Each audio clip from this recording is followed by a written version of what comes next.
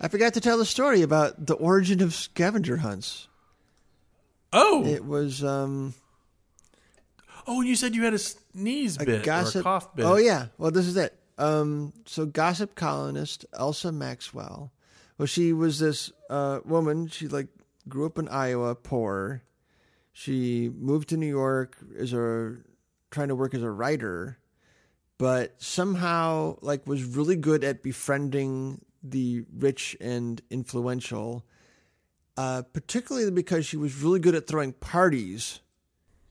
And so she would throw these parties and that became such a hit that everybody had to be at her parties, and people anyone in society would hire her to throw their parties.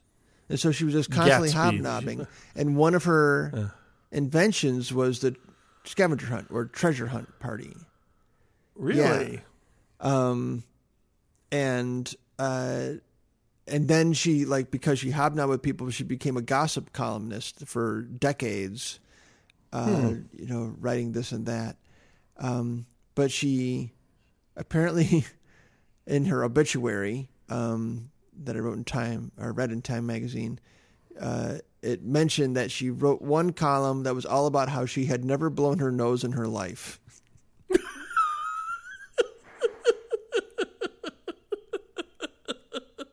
That was... So she did something right. I don't know if Kleenex was ever an item on her treasure hunts, but she didn't need to put it on there. What do you think prompted the thought that, I'm going to write an article about how I've never done this one basic thing that everyone does? How would that even occur to you? I've never hiccuped. Well, maybe it was an advice column, here's what I do to not have to. It was a very odd mention because it was something like she had a very scientific bent.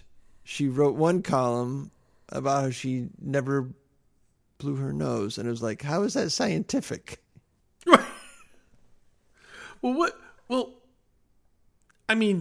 Why would you have a method to avoid doing something if you've never done it?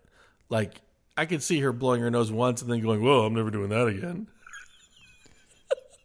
Better come up with a way to not have to do that. It's those things where if you have the good fortune or good genetics where something just always works for you, you assume it was your own doing that made that happen. And so you think you can write an advice column or self-help book that will tell everybody how to do it,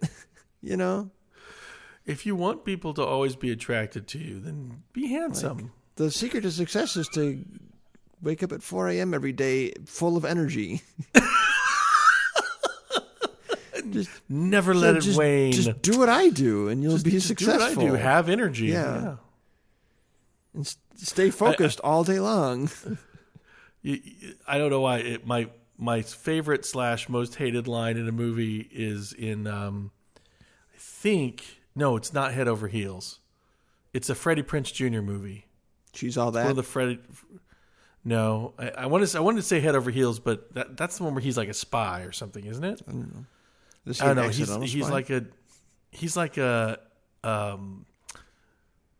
He's playing a disaffected, rich kid who doesn't know what he wants to do with his life or whatever. And then at the end of the movie, and I don't think we knew he had a culinary bent, but he said, I think I just saw the end of the movie, and he's talking to somebody about his future, and then suddenly the voiceover kicks in, and he goes, "And she was right. Life is all about choices. So I made a choice. I got a job in a 5-star restaurant."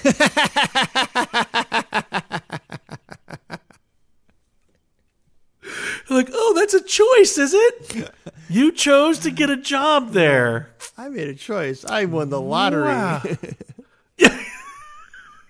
Exactly. It's a good boy. All right, we're at 3 hours. I know. How am I going to make this episode tolerable?